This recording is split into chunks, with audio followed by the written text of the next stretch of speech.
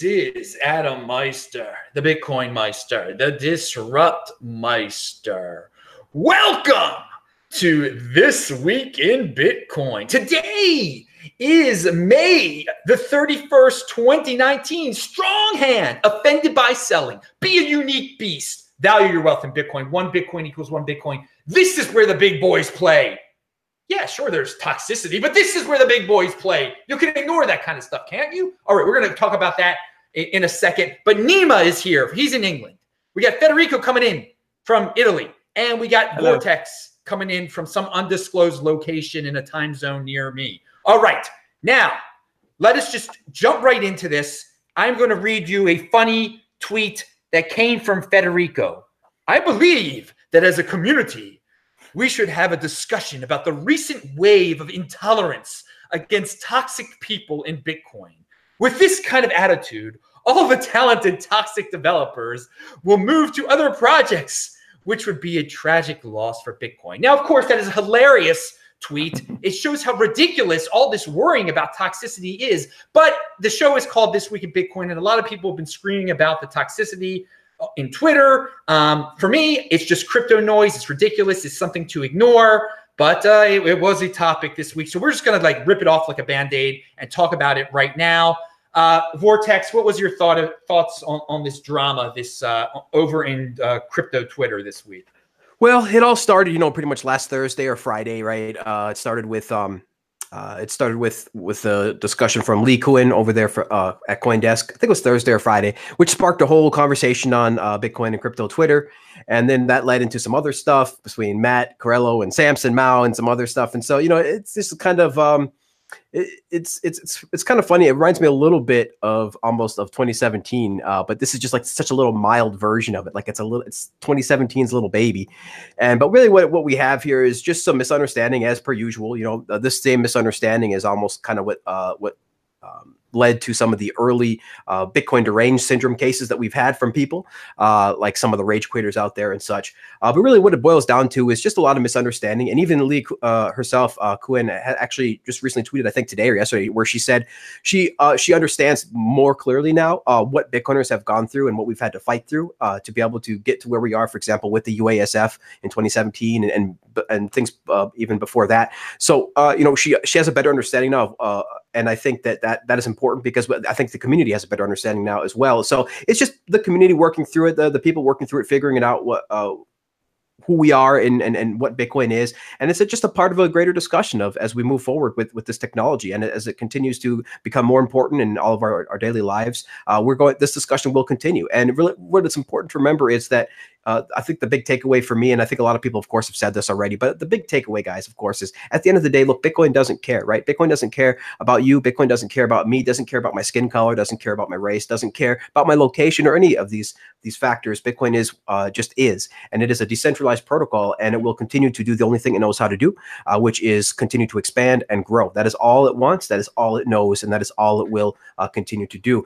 Grow in the hearts and minds of people across the planet. Now, if you can say what you want to say and back and forth, there's been so much discussion back and forth on Twitter, but I think at this point, I think we all understand now that look, there's Bitcoin is open source, free open source code. This is a fast development. Anybody and everybody is absolutely welcome. And if you talk to any Bitcoiner that's been here longer than a couple of years, they will absolutely tell you that their experience has been amazing with other Bitcoiners. The people have helped them. People have guided them. If there's so many stories out there, just one quick example would be the Wasabi developer, Adam Fisker. He first came to Nicholas Doye, the creator of BTC Pay Server. He first came to him trying to develop Tumblebit, and he was just very humbled. He was just said is there any way, Nick, please, that maybe you could just help me a little bit, expecting absolutely nothing. And what did Nicholas Doye do? He completely not only helped them, sent him source code, helped them for almost a year in order to be able to get Tumblebit working with NBitcoin, which is his Bitcoin C# library, and worked with him for over a year and to get that correct. And so now he's actually since moved on from Tumblebit now to CoinJoin with Wasabi. But this is just an example, small example, that if you want help and if you are honest and if you are really, really honest with yourself and what you want, the Bitcoin community is absolutely here to help. And this is not going to change or go away. This is open source code. These people are helpful. These people are great. And, I couldn't be more proud to be a part of this Bitcoin community. Wow, pound that like button. He really summed it up real nice there. Remember, there's no centralized authority in Bitcoin to bring people in or kick people out. It's decentralized. Anyone can come in, even people you don't like. So let's hear from Nima. Nima's going to leave a little early today, so let's hit.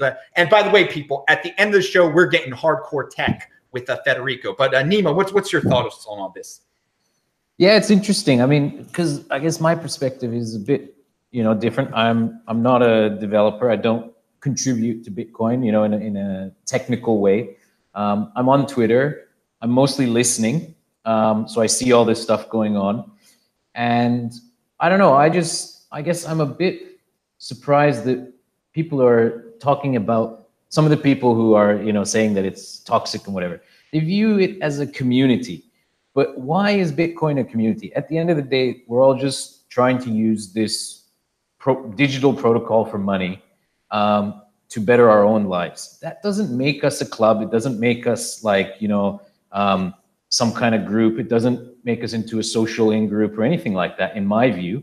I don't identify with other people that use British pounds as being, representative of my views because they choose to transact commerce in that currency. And so I just view the whole thing as being kind of strange. I think it's kind of arisen out of the fact that like none of these cryptocurrencies are quite money yet. They still feel a bit like clubs, especially the altcoins. I think Bitcoin is starting to emerge out of that, where it's actually getting, an economy and some real liquidity and volume behind it, that it stops feeling so personal. I think this is just part of growing up and being something bigger. And I really think the altcoins are going to be stuck in this, join our club mode for a long time. And I'm really optimistic that Bitcoin will outgrow this soon. And it's something that, won't plague us for too much longer, because they're not constructive debates. That's what I've mainly thought watching the whole thing. I know people got to get things off their chest, and arguments are good for airing out ideas, but I was just kind of like, man, I hope we can just move past this and get all these smart people like building again and making this whole thing better. Because, but anyway, yeah, that's how I view it. More from the sidelines. You threw in a nice gem there. You read the Twitter. You're on the sidelines. You're trying to learn. So when you read stuff like this, it's a complete waste. Why are people spending so much time on it? It is not productive. It is not constructive. But people like drama. And then you're absolutely right about the altcoins. It's like following an NFL team for some people. I mean, they got to get in some shots. It's like a big game. Just remember, the builders, right? The builders are building. They're not talking all day on Twitter, right? The builders never stopped building. Just wanted to throw that in there. Sorry, Adam. Just the builders never stopped. Yeah, and let's talk to one of those builders, Federico. You're coming from toxic Italy because Giacomo, you guys are toxic, supposedly. So, yeah, what's your take on this? Okay, I think like one of the problems related to toxicity is the fact that, this environment is full of scammers. We had all the ICO, all the altcoins. And the problem with that is that if you try to be nice with scammers, it's really time consuming. So many people that are like somewhat involved in Bitcoin, they started to become like very mean with people, because they had to be mean with scammers, because you cannot waste like time being nice to scammers. And I think this is like what maybe newcomers to the space don't understand, is that there is a reason why this toxicity emerged, but it's not that those people are like bad people. I mean, I know many of those that are considered to be toxic, like Giacomo and like others, and in real life they're really nice people. Also, like the fact that on Twitter people try to be like the worst version of themselves. So if you see somebody that is very mean on Twitter, probably in the real life they are not as bad. But at the end of the day, yeah, like as you guys already said, it doesn't really matter. People that really matters, like developers that don't really get involved too much in this kind of drama, that don't really care. With Matt Corallo that got involved, but it's just like one example out of many people that contribute to Bitcoin. And so it's just entertainment. So I like the tweet that you quoted before from me. Like, it's not that I care too much about this. It was just for fun. And I think also for many other people that got into the drama, that they also did it for fun. So we shouldn't take this kind of stuff too seriously. That's it. And again, there's plenty of people who hold Bitcoin who don't know a thing about crypto Twitter or social media or anything like that. And that's very important to remember, you know, because I think a lot of people that don't like Bitcoin like to say, "Oh, look how toxic the environment is on Twitter. Bitcoin is doomed." Well, it's totally disconnected from the real world. I mean, like the big banks or the big institutions who are buying Bitcoin, they're not on crypto Twitter worrying about drama. I can pretty much assure you of that. Now, you did bring up a very interesting point that you didn't like the ICOs. A lot of people saw that people fell for the ICOs. A lot of newbies got caught up in that, and they learned the hard way. And I think that's great. And I think it's also nice that people try to warn others. But this week, it seems like people are willing to fall for just about anything. I mean, Federico, what did you think about the BSV price this week? Did you notice that in Italy that this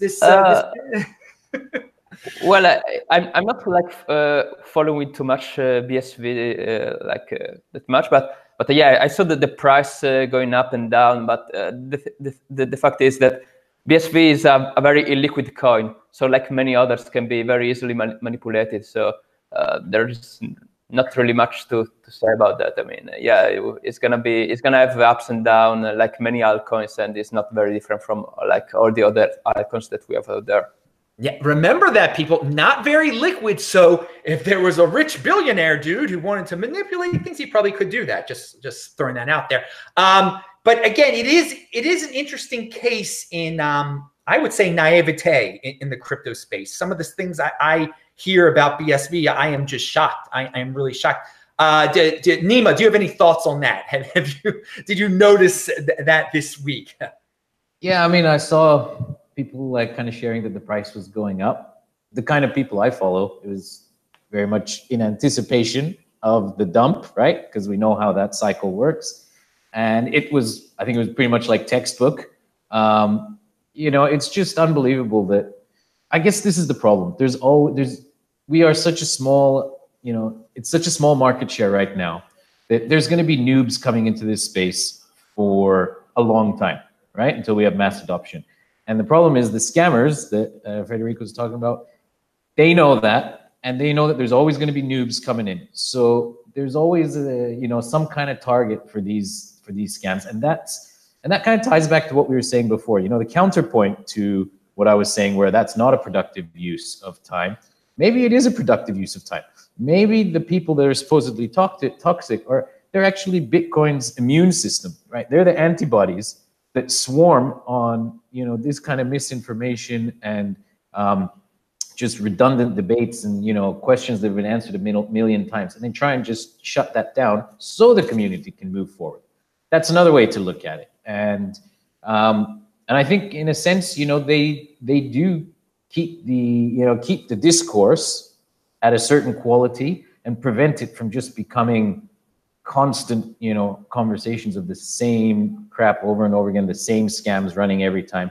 Like, I appreciate some of those guys shutting this stuff down harshly from day one. Maybe that's a service. The immune system. I like that. I pound that like button, people. Hey, by the way, Crypto Angels said, thanks for sharing. What's up, Bitcoin Meister? Thank you for the $4.20, Crypto Angels. Good to see you in there. Well, you've also given, you know, there's always going to be noobs coming in. This is true. Thus, there will always be altcoins. I mean, there's a lot of people that predict the end of the world for altcoins. I don't see that very soon at all. Vortex, any thoughts on altcoins, BSV? What's been going on this week with that? Not too much. Of course, the people on the panel have already said, I think, as much as we need to say. Really, it's just another pump and dump, right? Altcoin. There's not much really there at all. But I would like to comment and say that Bitcoin absolutely has an immune system. To those that have been in the space for years now, for at least more than 3 to 4 years, they have absolutely seen this immune system. working every day across social media, across everywhere. This is the immune system that brought us the UASF. This is why we have Bitcoin as it is today, as opposed to Bitcoin what it could have been. For example, incorporated into Jeff Garczyk's BTC1 library, and then we would have just had corporate coin, right? So Bitcoin is what it is today because of its immune system, because of the people that are out there that are maybe sometimes labeled toxic, quote unquote. This is just the free market being the free market. So to me, another pump of BSV, of course, it's just all in their ridiculous narratives. There was a pump with the copyright, white paper. There was a pump with the conference, and so just on and on it goes. It's always going to be continued to be pumped. But I think I've been saying what you've been saying now for a while now, Adam, which is that it is just early days. And because it is these early days, altcoins will absolutely be with us for years to come. So you can call the death of altcoins all you want, but they're going to be here for years. And, we're talking minimum years. Worst case scenario, they could be here for another 10 years before the world actually figures this stuff out. Understand how small the space is. Understand how early we are. This is the internet circa 1991, maybe 92. At the newest. It could be like 89 because we're still dealing with command line interfaces for a lot of this stuff. So this is very, very early stuff. The entire crypto market is $250 billion. I mean, there's like there's trillions of dollars in assets out there just in gold and precious metals. So we are very, very, very early, and altcoins and these scammers are absolutely going to be with us for a while. And so I think those people out there, right, like Brian Trolls, like Giacomo, like some of the people that may be considered toxic, I thank them for being Bitcoin's immune system, and they will be here. Make no mistake, they will be here for years to come. And here, put it in perspective. You said it's a 250 billion market now, cryptocurrency. How about if a cryptocurrency becomes $10 trillion market and Bitcoin has 90% dominance? Well, that would leave $1 trillion for all the altcoins to split. So they're not going anywhere. They're not going anywhere, even under the best case Bitcoin scenario with 90% dominance in the 10 trillion market. That would still leave $1 trillion for altcoins to split, which is a huge amount of money compared to the whole space is 250 billion. There's just always going to be pink sheets. There's always going to be those pink sheet stocks. Well, let's talk about the immunity, the immune system here. Some FUD that's been thrown out there lately, and this is so cyclical. All you guys will probably say, well, what is this, 2017 again? They're doing and it's some of the same guys that are saying this stuff. The transaction fee, it's so expensive to send Bitcoin again. Please, Vortex, be the immune system. Destroy that bug right there for us. So which one are we talking about now? Transaction costs. The Bitcoin is so expensive to send. It's too expensive. Oh, man, maybe this is going on again. I can't believe it. Maybe the crypto audience out there caught the bet that was recently made between Roger Ver and Tone Vays. That was pretty hilarious. So they were right on stage there, and Tone bet him that he could get a transaction cleared within 24 hours with a 1 Satoshi byte, and it actually cleared. Now, yes, the miners probably put that priority a little bit higher than a regular transaction, but even still, the point is there. You could put 5 Satoshis per byte. I have never paid this year more than 5 Satoshis per byte, and it is always cleared within an hour, maybe 2 hours. I mean, it's really, really, really ridiculous. So now, of course, the fees are going to rise because they are priced in Bitcoin, and the Bitcoin, of course, is priced in dollars. So if you want to talk about fees in Satoshis per bytes, those are about the same, right, that they were a couple of years ago. But if you want to talk about the price in dollars, well, then yes, they are going to rise as Bitcoin gets more popular. Bitcoin is going to need a fee market in order to survive. And right now, fees maybe count for 10%, maybe 10% of the revenue. It's all mostly, all miners' revenue mostly right now is coming from the block rewards themselves. So we are going to absolutely have to have a bigger fee market. But this is something to worry about years and years from now, because we have things that are in place, right? We have the SegWit, we have SegWit, we have people batching, companies batching their transactions. We have Lightning Network coming. We have side chains like Liquid. We have all of these things that are coming. We have Schnorr signatures and other scaling and optimization technologies that are going to come around to the base chain within the next couple of years. There's really nothing to worry about in terms of transaction fees, in my opinion. Of course, it's you have to still keep up with this stuff because nobody knows. This is all an experiment, and of course, we're only a decade in, so people will be, of course, paying attention to this for centuries into the future. But really, my current assessment is that we have nothing to worry about. The fees will continue to build. We will continue to get a fee market as Bitcoin becomes more expensive, and the base layer does become more of this big transaction container where one transaction is representative, could be representative of hundreds of thousands of dollars of different people's value. across the world. So I'm really looking forward to when these other technologies like Lightning Network and Liquid, really start to play a bigger role. But for now, the base chain is the main place where people transact, and that is because it's still super cheap, super easy. Hey, guys, this is a reminder. He brought up Liquid and Lightning at the end of this show. Federico is really going to get into this stuff. He's got some insider information. It's great. But Nima, how about you? Have you heard this transaction fee FUD? Do you have anything to say about it? Yeah, I mean, well, first of all, let me just say I've been sending transactions just like Vortex, and it actually, even through all these fees, I have not paid more than 1 sat as a fee. So if you haven't gone to the website mempool.space, go check that out. It's absolutely amazing, totally incredible visualization of what the fee market is doing. And it even gives you a little forecast of like the next 3 blocks, which transactions are likely to get in there. You can actually search your transaction and see, is it likely to get in the next block, the next, or is it, somewhere in the mempool? And if you go to that website, I think that is a great education tool, because that's when people will start to see this is a market, and Bitcoin, roughly every 10 minutes, just chews through that mempool, no matter how many transactions come in or don't come in. And you see these spikes come in, and suddenly the mempool fills up, and then you just watch Bitcoin chew down on that every 10 minutes. And it's awesome to watch. Actually, I spend more time on that website than I should, considering it's not actually that entertaining. But highly recommend people go on there. It'll kind of really illustrate what this fee market is. If you want a transaction to definitely go through in 10 minutes, place a higher fee, it will get prioritized by the miners. You'll see your transaction slip into the next block, and job done. And again, the other thing is, I think the only reason this is any FUD at the moment is that the liquidity, people have not realized how important the liquidity of Bitcoin is. If the fees are too high in the future, when the liquidity settles on Bitcoin, you will not go to some altcoin, because the lack of liquidity will be the biggest problem. You will go to other solutions that use Bitcoin. The things you mentioned, like Liquid or like Lightning, you'll go to layer 2 solutions, and that's the right incentive structure. We should be moving people to more efficient ways of using block space, and that's only done by having fees in place that incentivize that. If we have low fees forever, then everyone's going to transact on block, and we won't get the other benefits of Lightning, which is like instant transactions and things like that. So just a quick side note too, blocks are now, of course, consistently over 1 megabyte. If you go to mempool.space, you will see that they are now almost all over 1 megabyte, because Bitcoin is scaling thanks to SegWit. Wow. Hey, things are changing. Pound that like button. All these guys are linked to below. Federico, are your thoughts on that FUD of transaction fee, if you have any?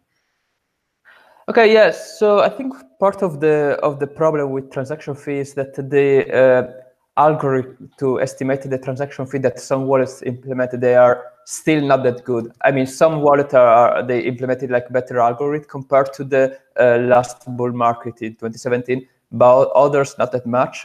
So it happens that many wallets may make user pay more than they should. So just recently, in the past few days, I was doing some transaction using the Ledger wallet, Ledger app, and the suggested fee was much higher than reasonable. So I put like a custom fee that was lower than the suggested one, and it went through like very well, very quickly. So I think like part of the problem that is getting better over time is that wallet make people pay more than they should, and even more than wallets exchanges. Because exchanges, they just don't want to receive like complaints that the transaction is not arrived yet. So they just make you like pay a lot, so you're sure to get into the first block, even if you maybe don't really need to get into the first block. You're not in a rush, but they make like all the users pay the maximum fee because they don't want to receive any kind of like complaint and waste time and money with support tickets. But apart from that, yeah, I agree with everything that was already said. That if the transaction on chain were super cheap, we wouldn't need stuff like Lightning or Liquid or like any kind of scalability solution, because why would you use Lightning when you can like pay 1 Satoshi per byte on chain? So I believe that it's a good thing that the fees are getting like a bit higher over time, so that there is the right incentives to move to better technology. And also because yeah, I mean, we cannot expect like to chips to be like free fees to be cheap for a very long time. Also because otherwise, the only thing to do it will be to increase the block size. But yeah, like we already know that increasing the block size is not really a scalability solution. So we definitely have to have high fees, like very expensive fee, and like other layers to have cheap transactions. So that's the only way we can improve. All right. Now, before Nima goes, I want to start here with Nima on this subject matter. This FATF. What is this? Financial Action Task Force. People in Europe have been telling me about this. I really don't know what it is and exactly how it pertains to Bitcoin. Do you know anything about this, Nima? Can you? I'm certainly not an expert on it, but I've been doing a bit of reading around it, and I think essentially the FATF is an attempt by countries to kind of work collectively to come up with common rules to stop things like money laundering and things like that. I think that's the stated objective, right? Yeah.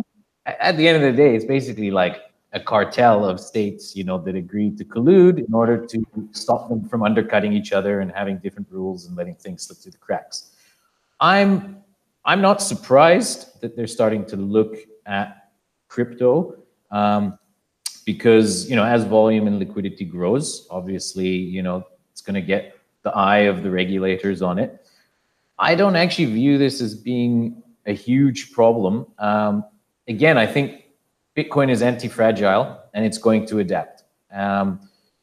If some, I don't know if exchanges are going to get shut down for not complying, or, if they're going to come up with onerous KYC procedures and stuff, people will migrate to different exchanges, different services, things like local Bitcoins, or, other ways of buying that doesn't go through exchanges and stuff.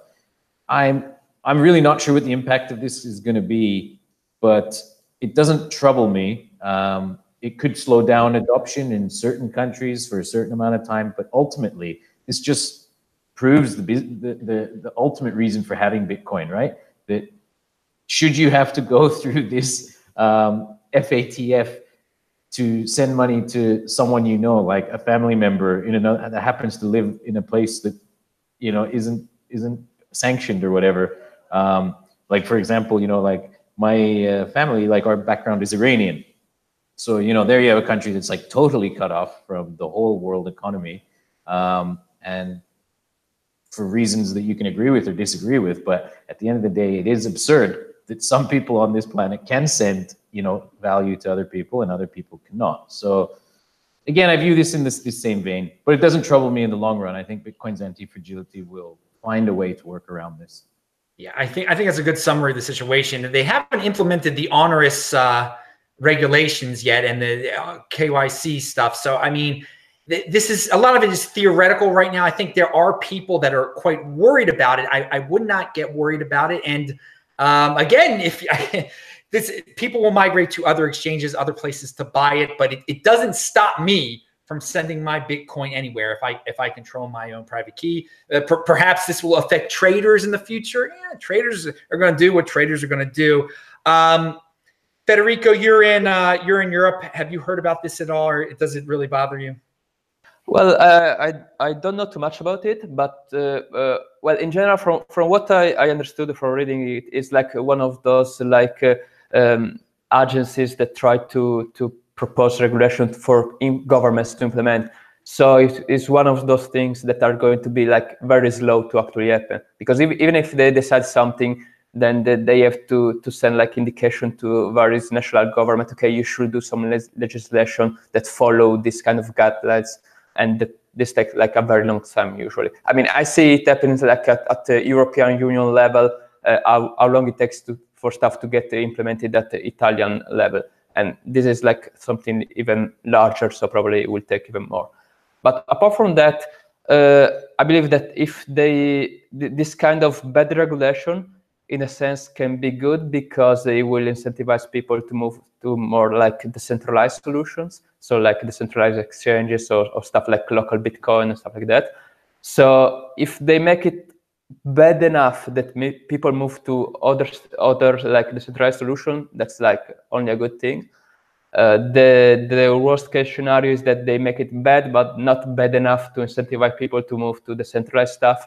So the situation for the average user become like worse than now.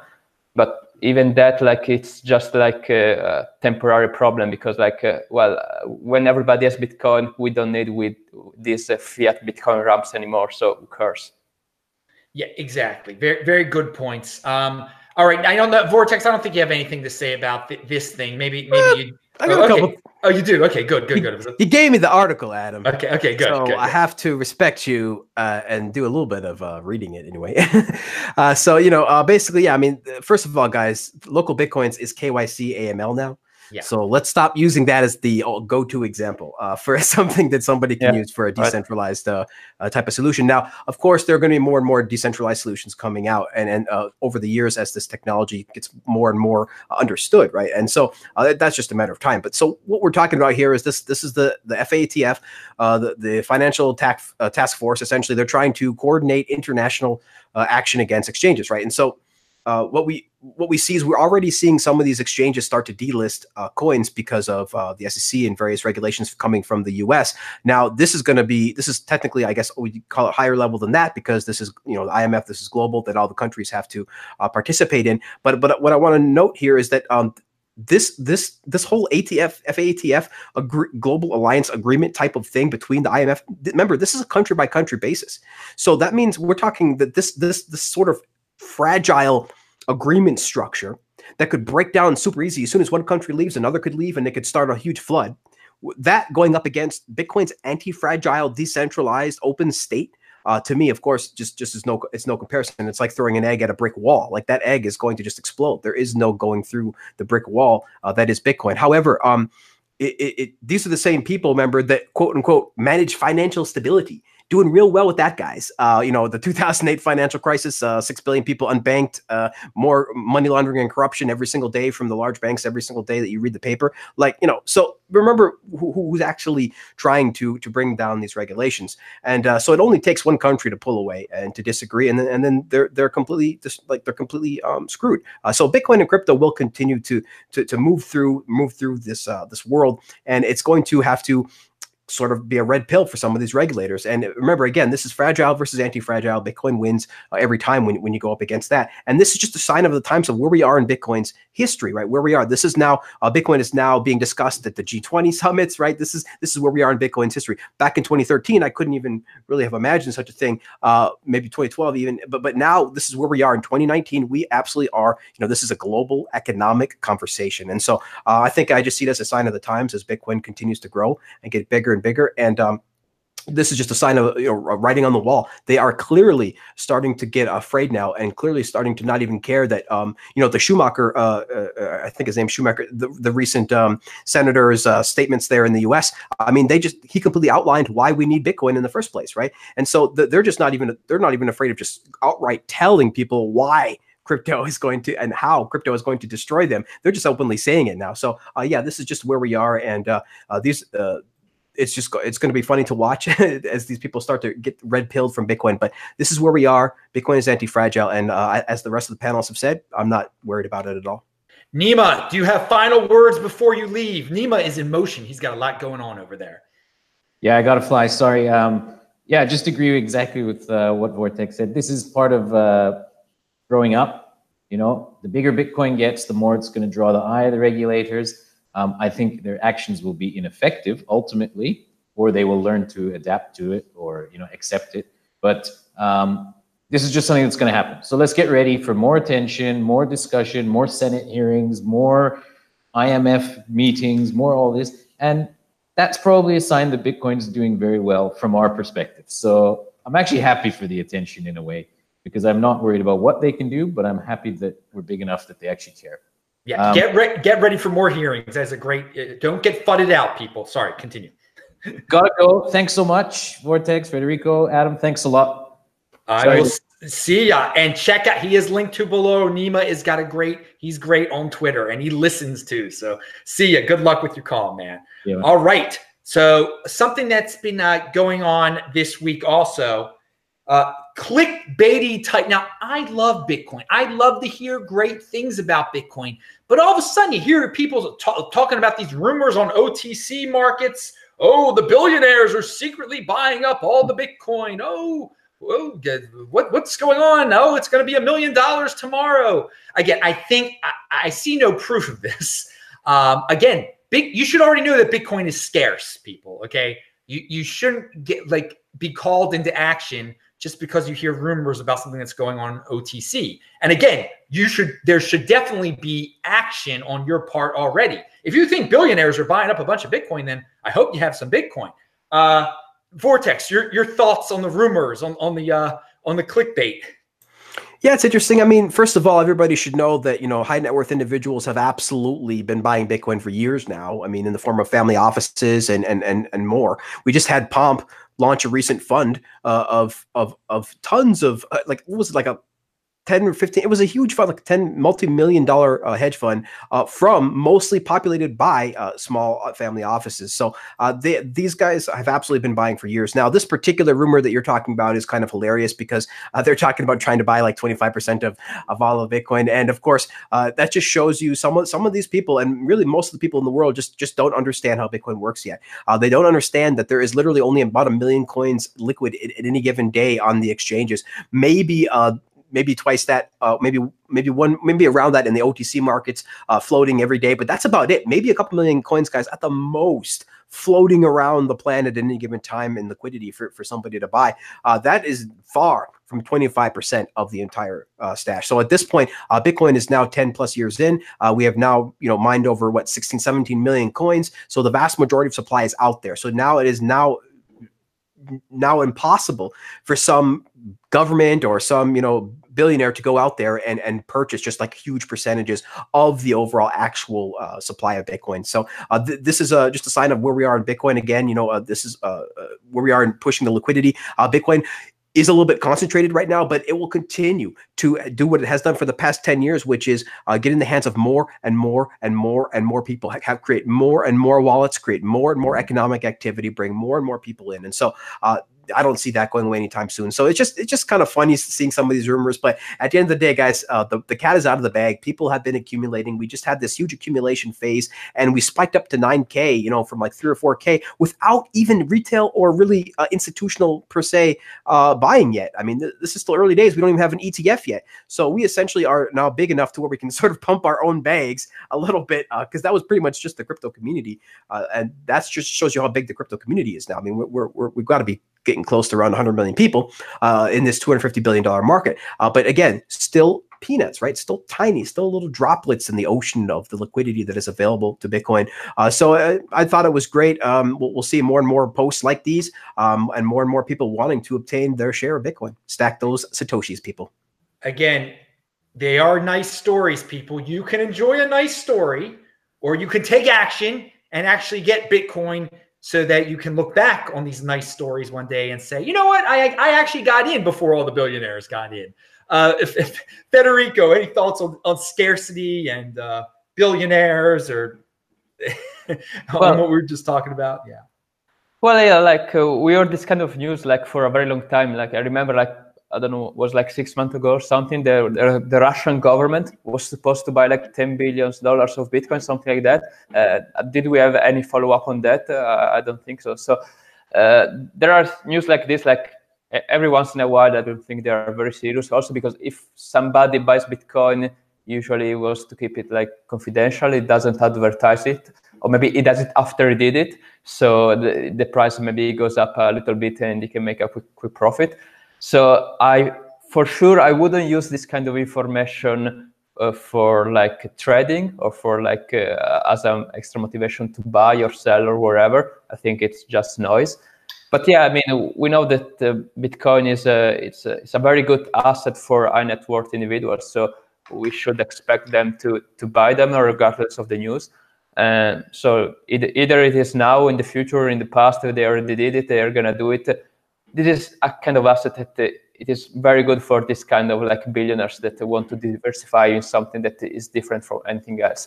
So yeah, it's totally reasonable that they do it, but I wouldn't give too much credit and importance to this kind of rumors.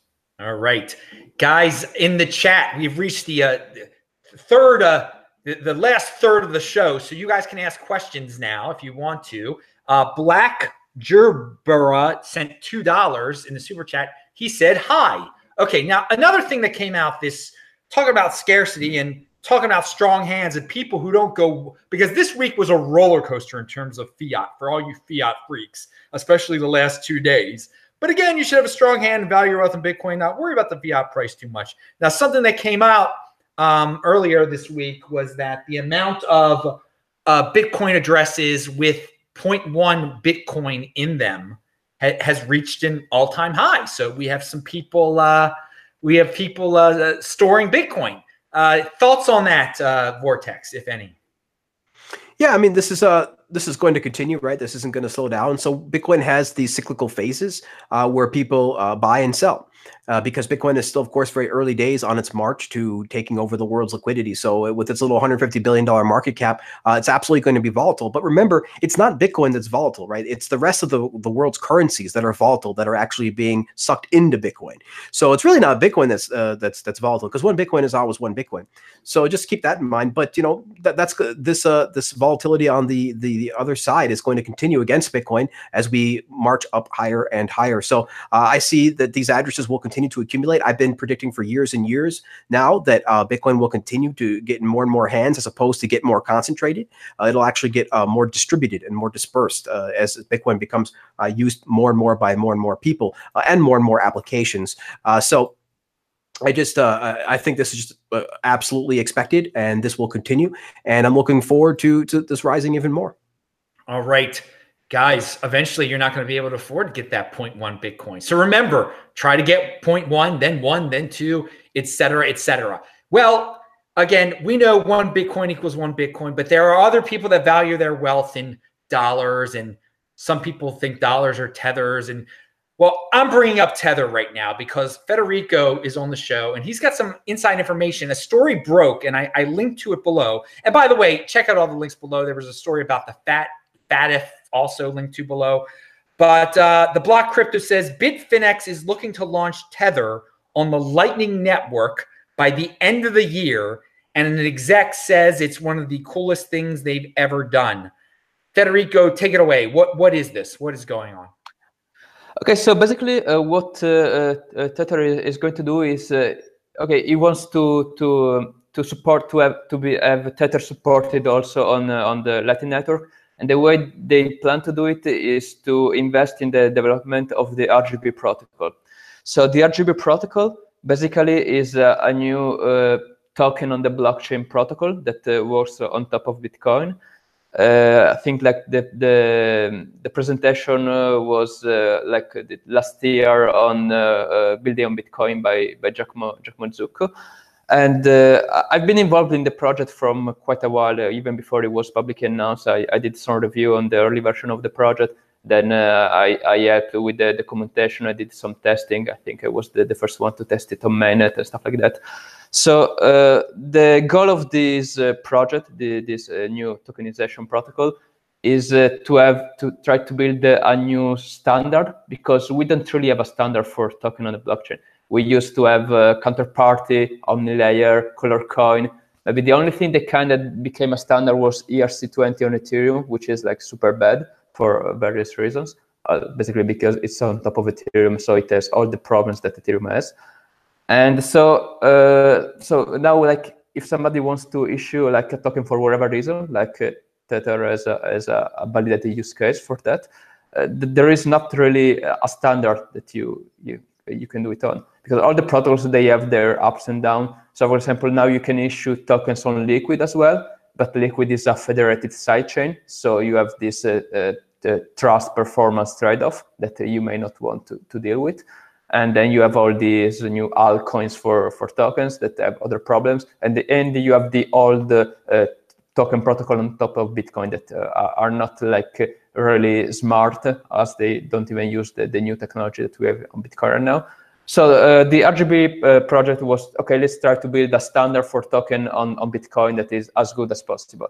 The problem with RGB is that at the beginning it didn't have much funding, so there was just like one developer working on it, and now that developer got hired by Blockstream, so is not focused full-time on RGB anymore.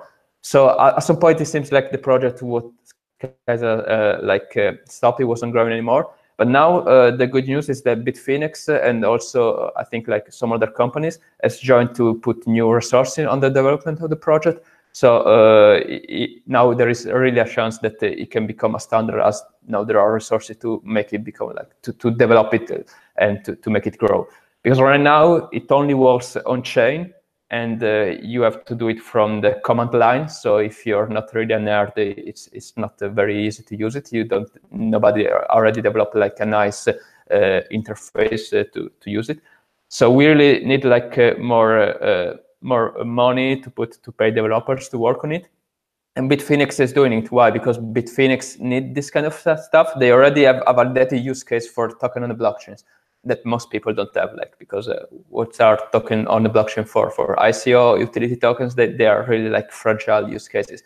But Tether, I mean, they have volumes, they have users, they've been around for many years, for sure. They have like a use case that people care about. So right now they are using mostly OmniLayer, and I think they have a Tether version also on Ethereum and some other scam coins. But the thing is that now they would like to have something that is better, and I think their goal is also to have Tether to be used for not just by traders, but also by everyday people, so you have more liquidity. And that's why you need a Lightning Network, because with Lightning Network, you can have actually like cheap instant transaction of Tether, and people can use it like for maybe to pay for everyday like purchasing, everyday transaction, not just for traders. I don't think that's necessarily a good thing. People should just use Bitcoin, but they have a use case. So, I mean, it's up to them to put the resources into that. And yeah, I think it's very good. But the one limitation of the RGB protocol, because if they want to make it compatible with Lightning.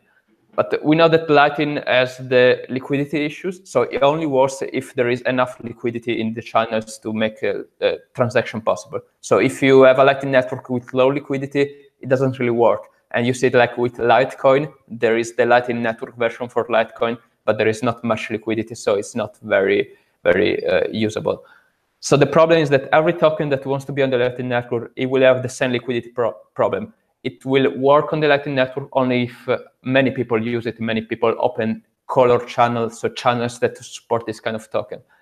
And I think Tether can do it because it already has a lot of users, so Tether may do it, but it's not something that is going to work for like any kind of like small, like any kind of token. So if tokens, they don't have much liquidity, maybe because they are like token, like a security token or like equity token that they don't really have much trading activity, then they won't be really usable on the Lightning Network. But for use cases like Tether, yeah, I believe it can work because you can get like enough liquidity to make it work on the Lightning Network. So yeah, it's a good news that they put resources into this, because either you like token, maybe some people believe that tokens on the blockchain are useless, and they may be right. I don't have like a clear opinion on that yet as well. But if people want to do scams, at least like to issue tokens that like maybe they don't really need a blockchain, but they want to do it anyway. At least they do it in a good way. So on a good blockchain that is Bitcoin, with a good protocol on top of Lightning Network, so it doesn't waste too much fee. And at least we don't like at least resources goes into Bitcoin and not like on other protocols like Ethereum. Also, like a good thing about RGB is that it's a good place also to experiment new technologies. So stuff that may be in the future implemented into Bitcoin can be experimented before on RGB. So I think like even if you don't care at all about tokens on the blockchain, which is like reasonable, still good to have this kind of protocol where people can experiment before we move innovation into Bitcoin. Dude, you had some hilarious points in there. I hope everybody heard that. I mean, he's very dry when he talks, but there's some really funny parts. Vortex, do you have any questions for Federico about this RGB thing? Any comments? A couple comments, I guess. I mean, just firstly, Tether right now, whether you like it or hate it, I mean, they were the first sort of stable coin out there. There is still a huge demand for this type of use case, and of course, it's mostly from traders and exchanges. But this could expand out to other use cases as well. But right now, there is just enough. There's plenty of demand there. Just from exchanges. And so, this particular use case is not going to go away. We're going to have a few more stable coins. Maybe one stable coin will even, sort of take over other ones. But this use case is needed for the interim where we transition from fiat to Bitcoin, right? So that could take decades. So in the interim, we do need some kind of intermittent trends, something to be able to transfer between Bitcoin and fiat quickly. And so this technically, of course, Tether isn't technically fiat, right? But it is the closest thing that a trader can get to fiat in a very easy manner. So that's just understand that that's just here to stay, whether you like Tether or not, like they serve a use case that the market demands. And then, right now, Tether is currently on, right? It's on Omni, Ethereum, and Tron. I think they're going to try to maybe put it on EOS. And then now, of course, they're trying with RGB. So it just clearly, Bitfinex doesn't want Tether to go away either. They're doing everything in their power to make sure that Tether can't get shut down and doesn't go away.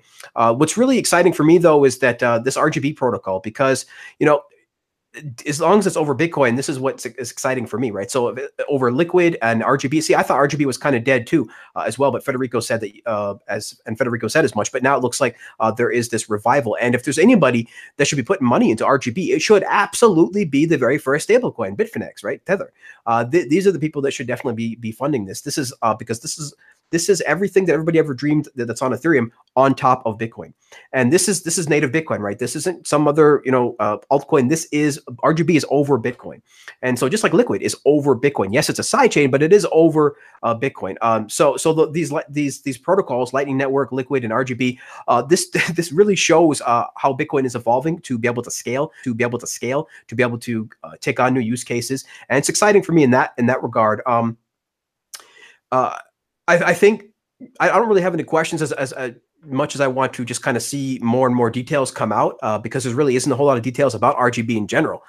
There's actually much more details about Liquid out there, I think, at this point, because Blockstream really wants to push that out there. So I think it's exciting to see all this stuff happen over Bitcoin. And of course, we all predicted this, guys. We knew it was all going to be over Bitcoin. There's just Ethereum was kind of a temporary blip. And some of these other chains, now there's competition for Ethereum, but this is all a bit of a blip when you look at the grand scheme of things. And you'll see that all this liquidity in all these other chains like EOS and like Ethereum and these things, they're mostly just going to go to Bitcoin once the use cases are all possible over Bitcoin, because Bitcoin is the most stable, most secure, most liquid, longest chain of history. This is the chain that the world really wants. Like, everybody wants Bitcoin, but they can't buy Bitcoin yesterday, or they can't figure out how to get their use case to work with Bitcoin, so they do something else. But they originally wanted Bitcoin. They all originally want Bitcoin. And so Bitcoin is going to be able to deliver. It takes a little bit more time than the other chains, obviously, because it is the only actual decentralized chain out there, the only decentralized public blockchain in production today. And so it does take a little bit longer than everybody else, but this is absolutely coming, and this is absolutely exciting. And whether you like tokens or not, Federico mentioned some of these use cases that could be there, like stable coins, like experimentation, stuff that could maybe possibly see its way into Bitcoin someday. So really, really exciting to see. And I'm just awesome. I mean, just Liquid, RGB, Lightning, this is very exciting stuff. And just one final point, like you said, Federico, this kind of only works if Lightning Network can get liquidity. So I think this will absolutely bring more liquidity to Lightning Network as well. And Lightning Network is already like exponentially growing, guys. Like, it's already exponentially more, getting more channels and more liquidity. So that's going to be good no matter what. But now, you throw Tether on top of it, this might bring a bunch more liquidity to it. And to a great point you said, if you're going to try to launch tokens, Lightning Network really isn't the place to do it, because it does need, if you really do need that liquidity. So I think something more like Liquid would make more sense if your token does need like just huge amounts of liquidity fast, because this is, that's the main use case scenario for Liquid. So that's really, really exciting. So just really, just amazing technology, guys. It's coming down for Bitcoin, and I couldn't be more excited. Wow. Will RGB last longer than RBG? Federico, any thoughts on what Vortex said? And can you tell us about Liquid some more? You mentioned Liquid previously, but I thought you might have some follow-up to Vortex, and go ahead with the Liquid. Well, yeah, I played a little bit with Liquid as well. And my opinion on that is that it's a very different model from RGB or from token on Bitcoin in general, because you basically have a different trust model. So you have all the advantages that Liquid has, that it has confidential transaction, confidential asset, it has like cheaper fees, it's you have faster blocks, you have all this kind of stuff. But then you have to deal with the fact that it's a federated sidechain. So depending on the use case, that will be acceptable or not. And I think it's good to have both. So I believe I am expecting many companies to prefer to go on something like Liquid, because they don't really have this problem of trust, because they are used to trust like other intermediary, other companies to deal with their financial transaction and stuff. So I'm expecting like big companies to like more like incumbent or traditional companies to use something more like Liquid, because they have all the advantages, but they don't care too much about the trust problem. And some even prefer to have like somebody they can talk with if they have problems. So at least they have this kind of federation that is also like managed by Blockstream that provides support. So they have something somebody they can talk with, and many people like it. And for other people that actually need the perfect trustlessness, because they cannot like trust anyone, because their use case is very delicate. It may have some problem depending on the jurisdiction and stuff like that. They can use RGB that it can also work on Lightning, so you can also have chip transaction. Is slightly more difficult because Lightning has like more complex usability, but it's good to have both. That's it. Yeah, that was just great. Real quick, just want to say that was awesome. I outlined the use cases with these different trust models, guys. You can pick your trust model now: Lightning, Liquid, or Base Chain, and that's just fascinating. Wow. Hey, man, we're evolving here. Now we got a question from Roman Q, and I think I'll address this to Vortex. Do you think the record number of addresses that hit 0.1 Bitcoin because they are Wasabi outputs? Excuse me. So I don't think we have quite that many Wasabi coin joins yet, guys, but it is absolutely growing, though. I mean, I think the largest coin join I saw was around 100 people. There might be ones that were bigger than that, but that was the largest one that I saw. So, we're slowly getting there, guys, but no, it's I don't think that would cause the massive spike of 0.1, but this is absolutely cool that Wasabi is growing, and it absolutely encourages you to put your coin, in multiple wallets. Don't put all your coin in one wallet, guys. Yeah. Hey, and I'd like to hear people bringing up Wasabi. I'm sure you got thoughts on that, Vortex. Yeah, you recommend it? Yeah, absolutely. I mean, it's the newest version actually is just amazing. Like the user interface is really easy to work with. There's more and more people on there, so you can get your coin joined faster than ever. So the fees are just brutally small. It's absolutely amazing, because I remember Adam Fisker was like, look, there's all these mixer services out there and they're charging these huge percentages, and they're all centralized and they just keep getting shut down. What if I were to create a service, where there's a wallet where you could just pay a little fee and join with a bunch of other people completely anonymously, decentralized? And Adam's idea of Wasabi Wallet is like, it's here and it's amazing, and I can't believe that it actually exists, but it absolutely is here, and it is the safest, easiest way to mix your coins. And I recommend that everybody mix your coins as much as possible, like especially if you're sending to and from an exchange. Mix that coin before and after. Pound that like button. Hey, Federico, we're reaching the end of the show here. Anything going on in Italy? Anything that you wanted to bring up that hasn't been brought up? Any comments on anything Vortex has said? The floor is yours here. Okay, no, yeah, just regarding Wasabi, I think like it's very good that we finally have something that it's usable, that has a user interface that is comparable to other wallets to CoinJoin. Because before Wasabi, using CoinJoin was very difficult, and the fact that with CoinJoin you cannot do it alone. We need other people. The fact that few people were doing it were making it even more like difficult to use. So I think that something like Wasabi was something that we really needed, and it's great to have. And I also see that now, like I really hope that like exchanges and companies that manage a lot of transactions will try to implement it as a standard, because it will be a great way to make all those chain analysis companies go bankrupt, basically, because they don't have a business anymore. And also, I think it's good that we have privacy on Bitcoin, so people don't have to go to altcoins to have privacy anymore. So we don't need like Monero, Zcash, and all that kind of stuff anymore. I think like Wasabi has good enough privacy for like most use cases, and so we have another use case that is not on altcoins anymore and is back on Bitcoin. All right. And any other conclusionary remarks? Well, one final, just from a geeky developer point of view, Wasabi, of course, is using Nicolas Dorier's NBitcoin library, and that is, of course, written in C#. So Microsoft fanboys rejoice. All right, all you tech heads out there. Federico, any final thoughts? Okay, no, I think that's about it. Okay, nothing going on in Italy. I mean, yeah, nothing particular. I mean, nothing that is not happening in the rest of the world. So it's quite a global market nowadays. So there is nothing like that in the individual countries is happening more than other places, I guess. Global market. I love it. Well, thank you for being on the show, Federico. We'll let Vortex have the final word. Vortex, anything we left out, anything you want to bring up, any subject matters, any conclusionary remarks, it's yours. That's about it. Make sure, of course, to check out all my shows over there at the CryptoCast Network. You can follow me at The One Vortex on Twitter. And yeah, there's a pretty nice conference coming up in San Francisco, June 25th. If you guys are in the area, definitely check that out because there's just a whole lot of Bitcoiners coming to that one, and it's gonna be pretty fun. I think there's only like 2 scammers going, like Jihan and Eric Voorhees, but everybody else is actually Bitcoin hodlers of last resort. So it's gonna be pretty fun if you guys want to have a good time. I might troll Jihan. All right, we've had some hilarity on this show today too. I gotta say.